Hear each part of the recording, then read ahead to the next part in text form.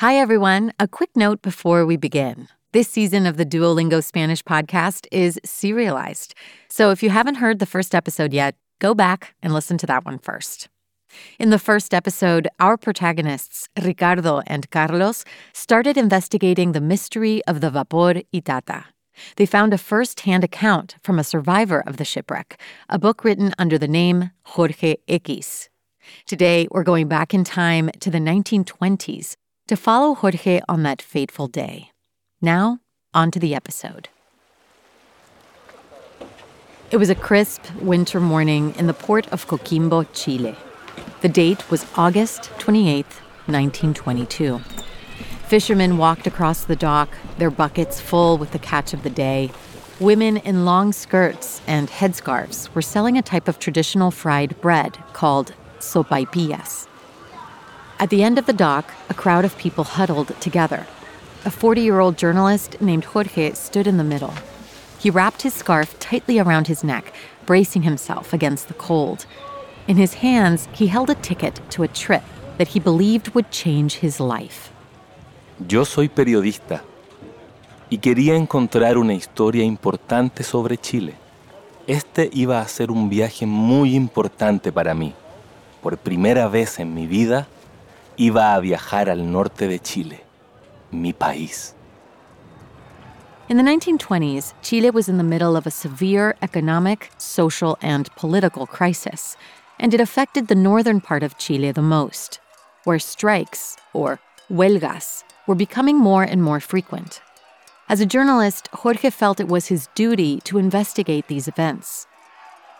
Durante muchos años, Chile era conocido en el mundo por la explotación de las minas, pero ahora la situación era diferente. En las minas en el norte de Chile ocurrían cosas muy serias. Había grandes huelgas de obreros que trabajaban en las minas. Por eso, yo quería investigar y escribir un artículo para explicar la verdadera situación de esos trabajadores.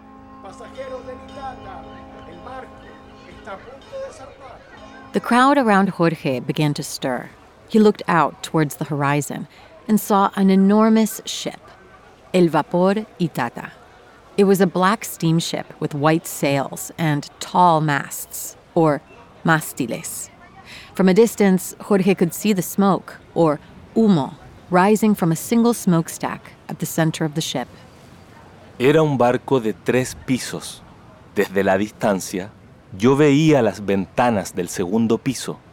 Incluso podía ver la chimenea y el humo en el centro. Además, tenía 2 mástiles muy altos. Era muy impresionante. Jorge knew El Vapor Itata as the famous warship used in the War of the Pacific, where Chile fought against Peru and Bolivia. When the war ended in 1884, Chile won control of a region around the northern city of Antofagasta. And that was where Jorge was headed. Para mí era muy emocionante viajar a Antofagasta en un barco con tanta historia. Fue sorprendente porque nunca había viajado en un barco así. Era como una gran aventura, pero había algo más importante. Yo quería escribir una historia para hablar de las injusticias sociales que estaban ocurriendo en las minas en Antofagasta y así poder ayudar a la gente de mi país. Welcome. Les damos la bienvenida a The Mystery of the Itata, a serialized season of the Duolingo Spanish podcast. I'm Martina Castro. In this very special season, we're taking you to Chile to follow 2 people who dedicated a decade of their lives to investigating the true story of a lost ship, in hopes of honoring the 500 people who lost their lives at sea when it sank. As always, our storytellers will be using intermediate Spanish, and I'll be chiming in for context in English. If you miss something, you can always skip back and listen again. We also offer full transcripts at podcast.duolingo.com. Here we go. Episode 2, El Engaño, The Deception.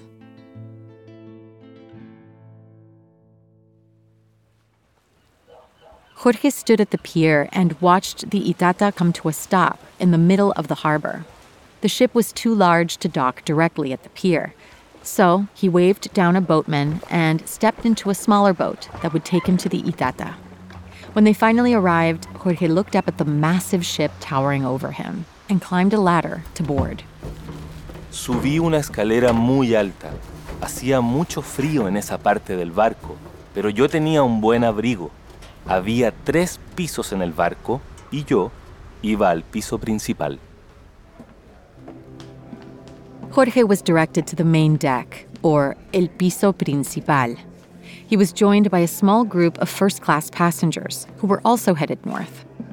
Once inside, Jorge made his way to the dining room. He opened the door and found himself in a beautiful room with glittering chandeliers, glossy hardwood floors, and a piano in the center. It reminded him of another luxurious boat he had heard about. Yo había viajado en otros barcos, pero nunca había estado en uno como este. El vapor Itata se parecía un poco al Titanic, porque tenía ciertos lujos, pero no era igual, porque el Itata era un barco de guerra y era muy seguro. Además, no era nuevo. Fue construido en Inglaterra en 1873 y había cruzado los mares muchas veces. El Itata era legendario. Jorge couldn't contain his excitement. He took out his notebook and pen and started taking detailed notes of the scene. Quería escribir las cosas que estaba viendo. Me senté en una mesa y comencé a tomar notas. Podía oler delicioso pan frito. Eran sopaipillas. Pero también me llegaba el olor del mar. En otras mesas había personas de primera clase. Eran señoras y señores muy elegantes, con vestidos y trajes. Across the room, Jorge noticed another passenger. She was a young woman sitting alone at a table, writing in her own notebook. La chica tenía unos 20 años. De repente, se levantó de su mesa y se acercó para hablar conmigo. Tenía unos ojos verdes hermosos. Yo estaba sorprendido. ¿Por qué esa muchacha quería hablar conmigo? ¿Y qué quería saber de mí? The young woman walked up to Jorge's table and spoke to him. Hola, disculpe si lo molesto. No, no me molesta. Mi nombre es Jorge. ¿Y usted? ¿Cómo se llama? Me llamo Elba Recasens. Encantada. Quería saber por qué usted escribe en un cuaderno. Ah, porque soy periodista. Immediately, Jorge saw the young woman's eyes light up with joy. At that moment, thoughts were racing through Elba's mind. Yo no lo podía creer. Mi sueño era ser periodista. Yo quería ayudar a la gente de mi país y contar sus historias. Pero ser periodista era difícil para una mujer, porque nosotras teníamos que trabajar en la casa. Pero yo no quería eso. Por eso me pareció increíble hablar con un periodista en el vapor Itata.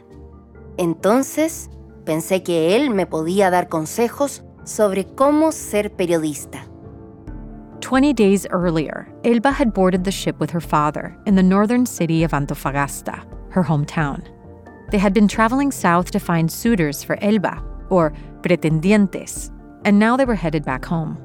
She was 20, and at the time, many women her age were already married.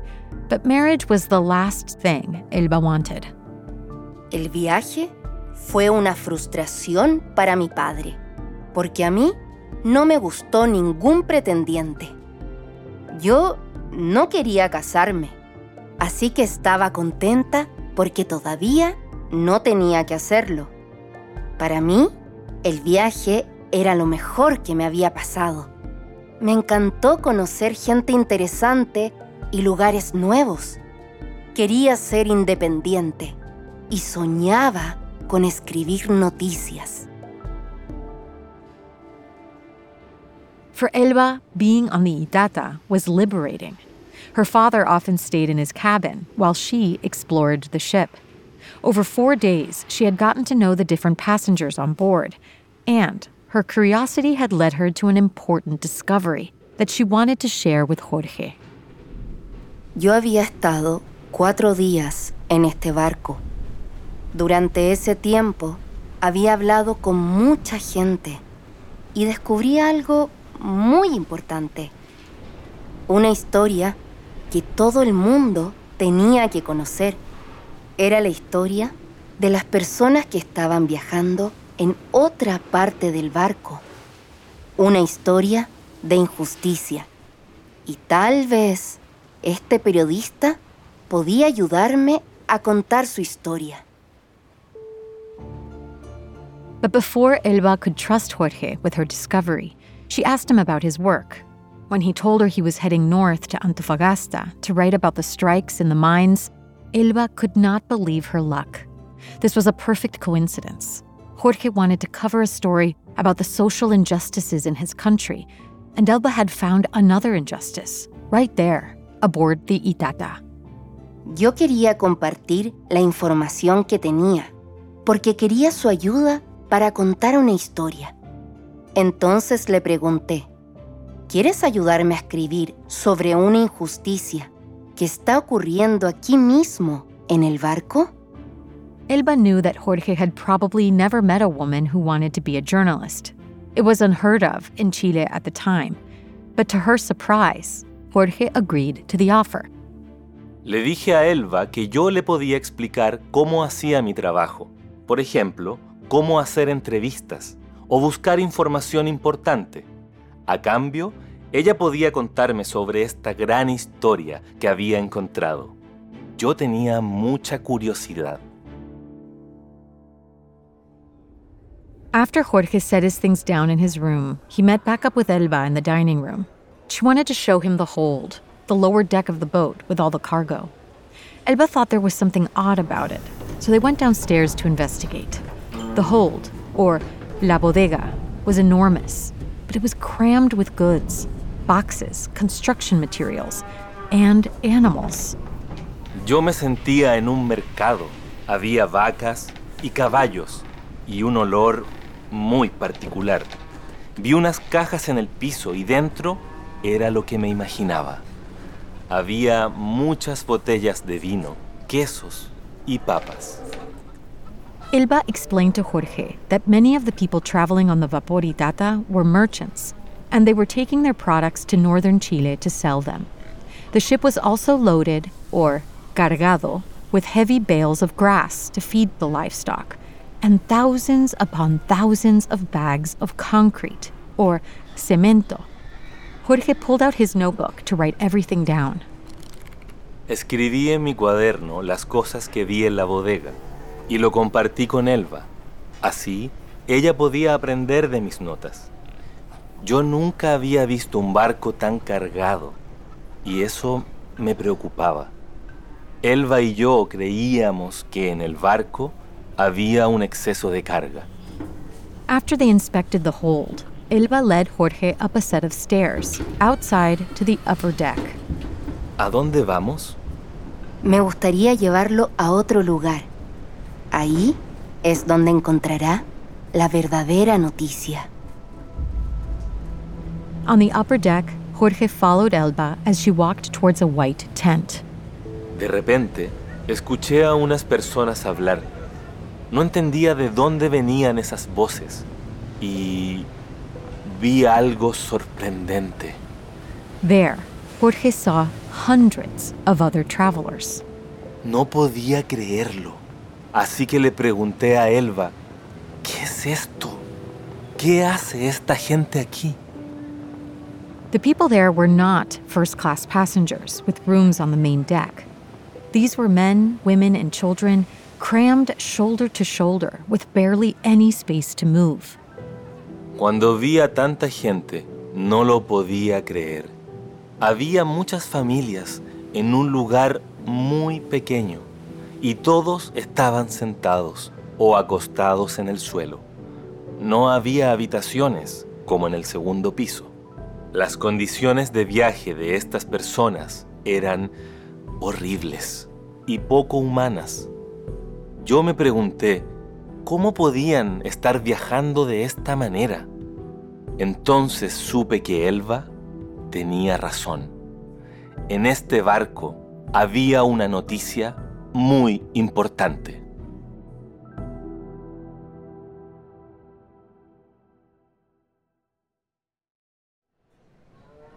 In shock, Jorge surveyed the scene around him. There were families surrounded by livestock and food. He noticed they were dressed in worn and tattered clothes. Escribí que parecían personas que trabajaban en el campo. Podía verlo en sus manos. Los animales y las cajas con comida eran para ellos. Yo no lo podía creer, que estas personas estaban viajando en esas condiciones. Entonces, escribí 2 preguntas. ¿Por qué estaban en este barco?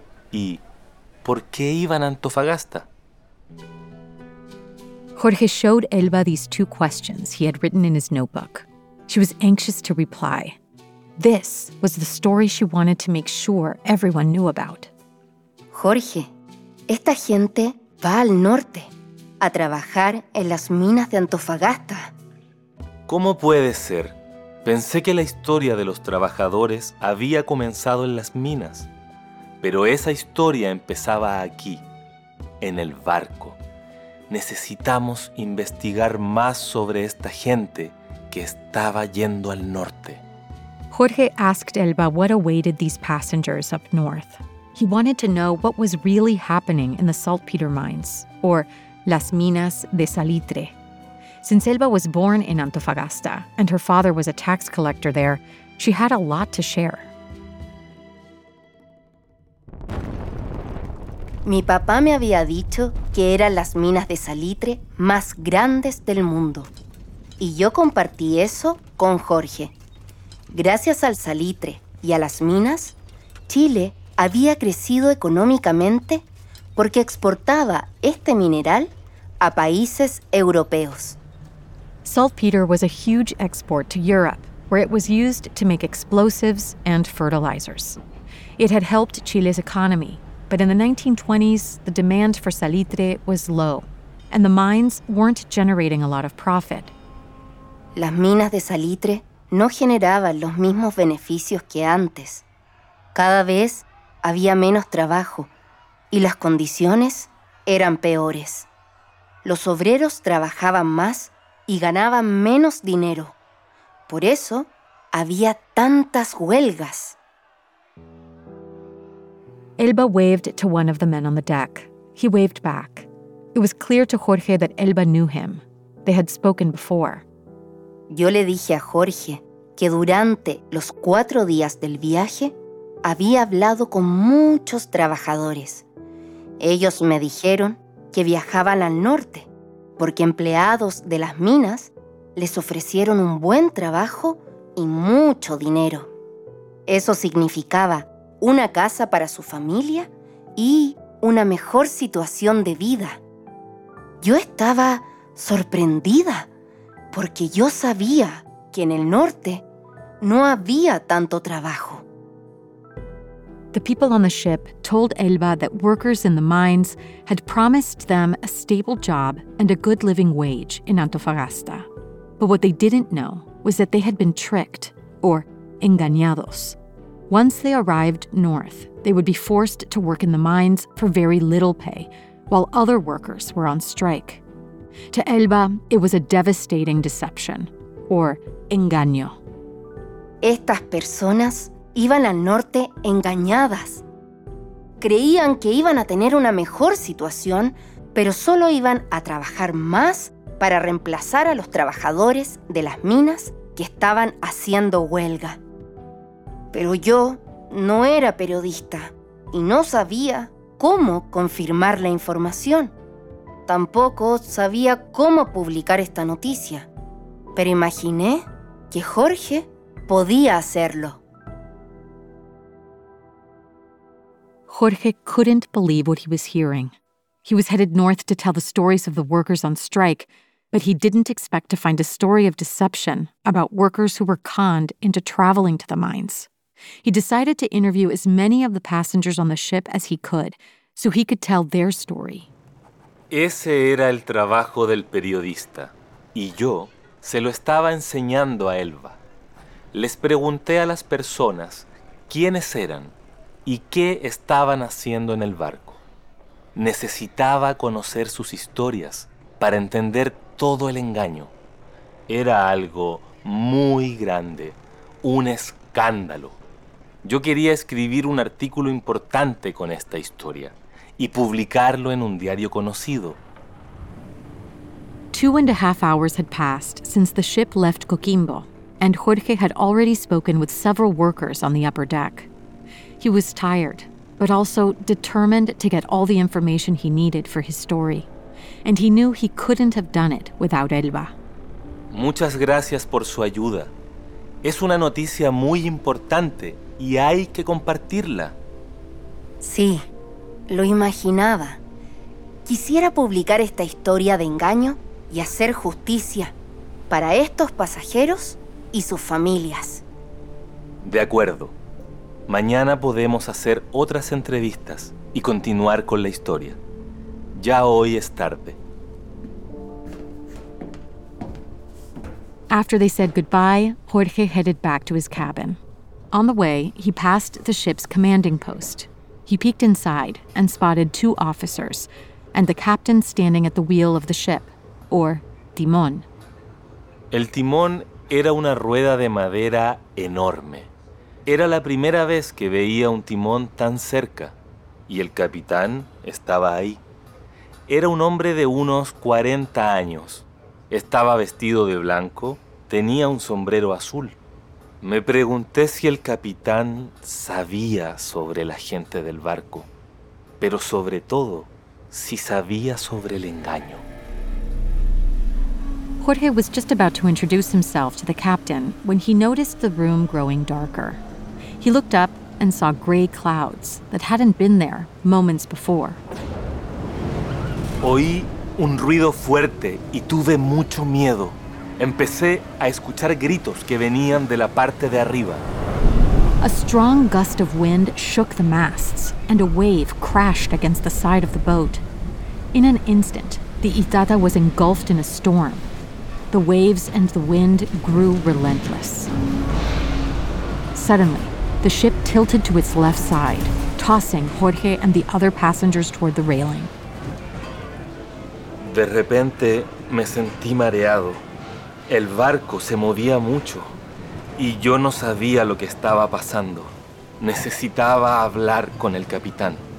Jorge held onto the railing and inched his way toward the captain to ask him what was happening. The captain seemed worried, and soon he was addressing the crew, or la tripulación. ¡Atención, tripulación! ¡Atención! ¡Sí, capitán! Tripulación, tenemos que mover a todos los animales al lado derecho del barco. Hay que poner el barco en su posición normal. ¡Sí, capitán! Jorge tightened his grip on the railing and planted his feet on the ground to balance himself. He grew anxious as he watched the frantic captain yell out orders. Vi algo en los ojos del capitán, una señal de miedo, y sentí que algo muy malo iba a ocurrir. In the next episode, we'll hear what happened to the Itata on that tragic August night in 1922. We would love to know what you thought of this episode. You can write us an email at podcast@duolingo.com and call and leave us a voicemail or audio message on WhatsApp at +1 703 953 9369. Don't forget to say your name and where you're from. If you liked this story, please share it. You can find the audio and a transcript of each episode at podcast.duolingo.com. You can also follow us on Apple Podcasts or on your favorite listening app so you never miss an episode. With over 500 million users, Duolingo is the world's leading language learning platform and the most downloaded education app in the world. Duolingo believes in making education free, fun, and available to everyone. To join, download the app today or find out more at duolingo.com. The Mystery of the Itata is a production of Duolingo and Adonde Media. I'm the executive producer, Martina Castro. Gracias por escuchar.